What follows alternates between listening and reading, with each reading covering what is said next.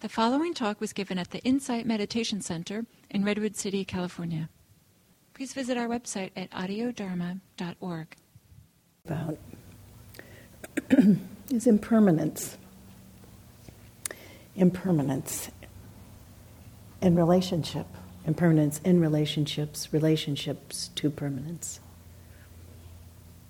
You know, every morning I wake up, and the first thing I look outside, I have this large window, and I look outside and I see the trees, I see the location of the sun, and I know where I am.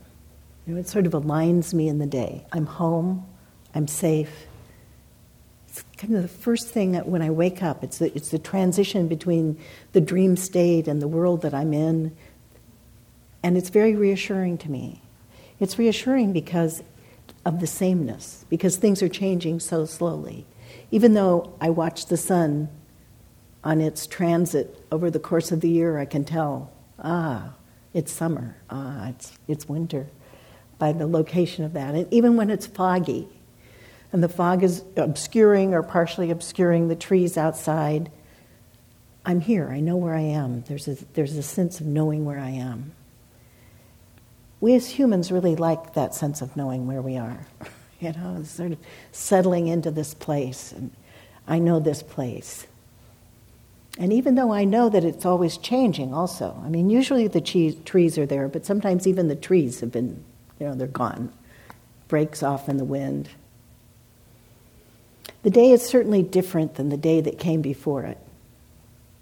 But there's a certain sameness there that feels comforting. And when I'm first waking up, that's really important to me because I feel really vulnerable when I first wake up. Where am I? Oh, I'm right here. I'm right here. It's okay.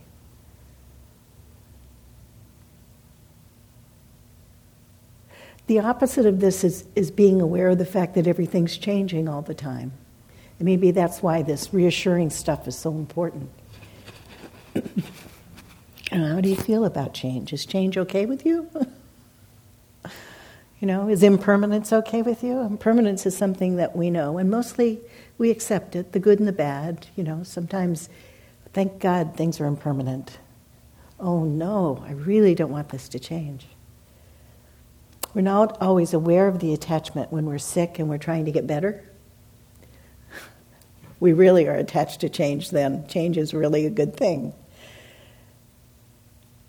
Not always aware of it when we're in the midst of a new love affair and we're trying to hold it in place just where it is. It feels so good.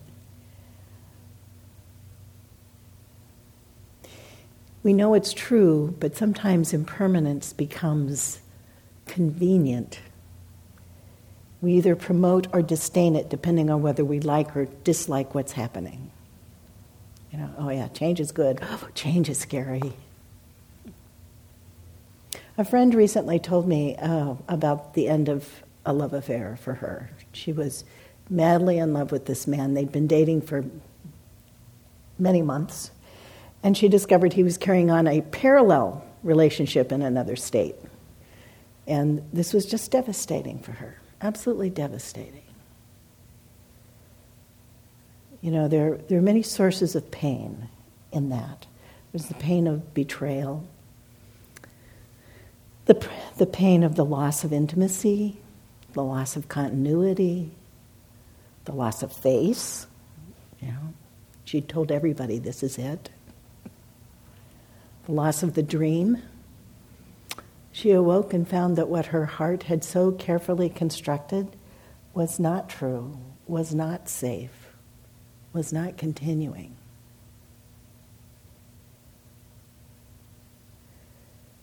In endings, there's a kind of review that happens, or loss. And right away, we're busy saying, I should have seen it. If I had been better, if I'd only done this, I could have made this not change. But change is much less personal than that. Impermanence is really more usefully thought of as a verb. It's constant becoming. There's constant becoming in our lives. And we have this myth that we can control what happens, that we're responsible for what happens. What's true is that we set up conditions for what happens in your life. But, here we are all sitting in this room. Whose karma trumps? Whose karma is going to determine whether a car drives through that window? Yours or mine, or his? We set up conditions, but we don't determine what happens. We don't know what's going to happen. Jane Hirschfeld wrote a poem, "One sand grain among others in the winter wind. I wake with a hand held over the place of grief in my body. Depend on nothing, the voice advises, but even that is useless. My ears are useless, my familiar tongue, my intimate tongue. My protecting hand is useless, that wants to hold the single leaf to the tree and say, not this one will be saved." No matter what we think about impermanence, we seem to want to make it not so. It's really easier for things not to change because we know what's happening, good or bad. So we sometimes confuse the sadness of loss with trying to make meaning and establish blame. And we start adding stuff to impermanence that doesn't have any business being there. It doesn't mean that we don't learn something from what happens in our lives. But we have to also be careful not to lose the ability to be with what happens in our lives. Just to recognize the inevitability of impermanence. Inevitability. So my friend began to tell me how, it was all based on a lie. It really had no meaning. There was nothing good about it. And I said, don't tell me that. How many times have you called me up and told me how happy you were? It's not necessary because something has gone bad to make everything that came before bad. This is delusion. We don't actually know the outcome. We're mid-story. Every day we're mid-story.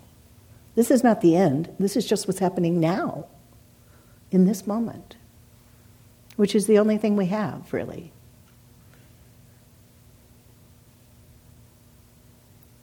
So we form an intention, we act on the intention, we review it against our expectations, our experience, we have the experience. We say, okay, what happened? Because there's impermanence, we don't know what's coming next. We actually don't know, much less control what happens next.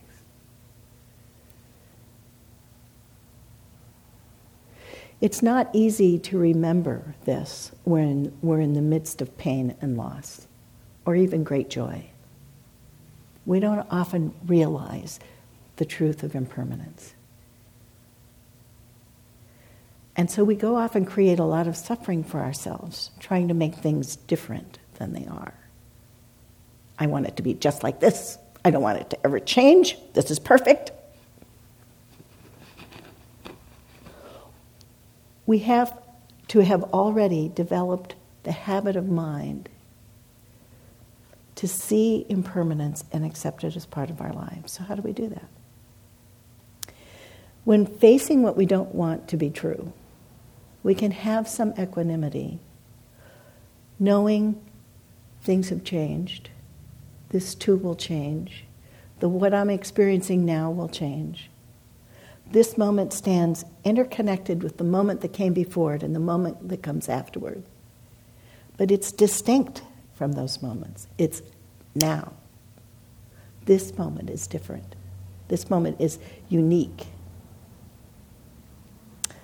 We can learn to say, this is what now feels like.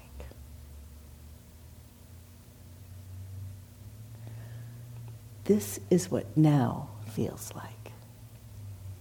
It's not what I've carried into the room or what I'm hoping for the future. This is what now feels like. How does right now feel? Right now. Oh. I have a calligraphy of a quote from Ajahn Chah, which is this glass is already broken, so I enjoy it immensely. It's a famous, often quoted thing. I have this piece of calligraphy in a cabinet with some delicate glassware that I have. And I originally put it in there with the hope that I would eventually get to the point where I would be okay when those glasses broke. And so every time glass breaks anywhere in my kitchen, either I or my husband will whip out the piece of calligraphy and we laugh and we have a good joke.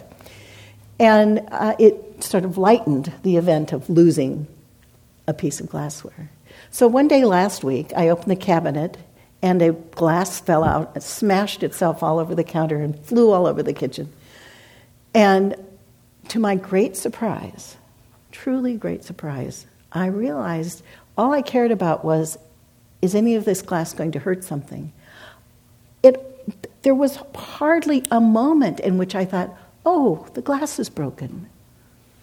My glasses are already broken.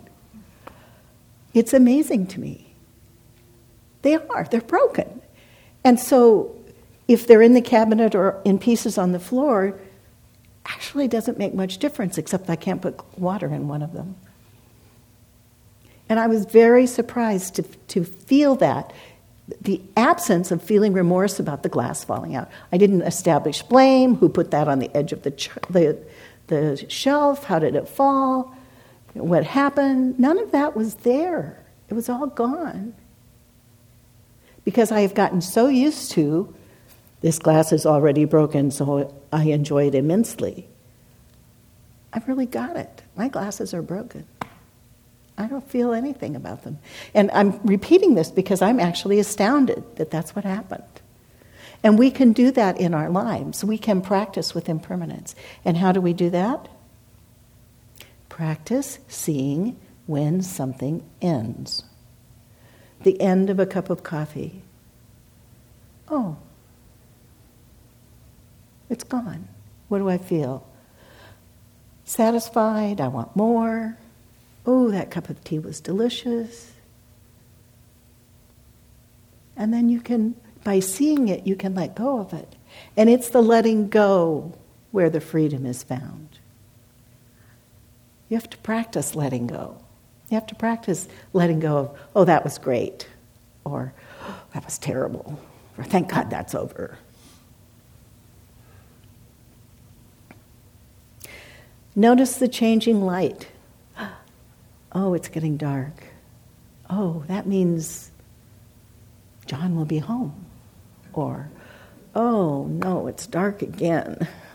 I really wanted to do. Notice, just notice, so that you can say, oh, impermanence, I see you, and let go of it. It will make a difference in your life.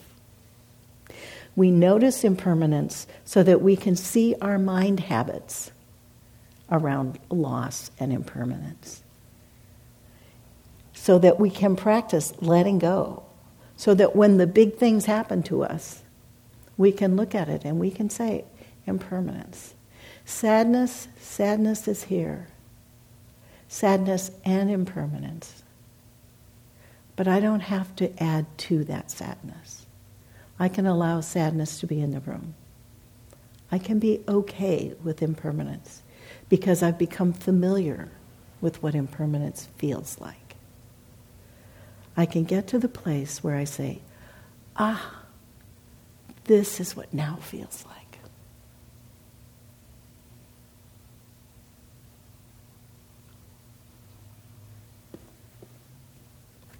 I'm going to read you a very short poem here by David Budbill. It's called Tomorrow. Tomorrow we are bones and ash, the roots of weeds poking through our skulls. Today, simple clothes, empty mind, full stomach, alive, aware, right here, right now. Drunk on music, who needs wine? Come on, sweetheart, let's go dancing while we still got feet. This is what now feels like. May you all become friends with impermanence and know that this is what now feels like. Thank you.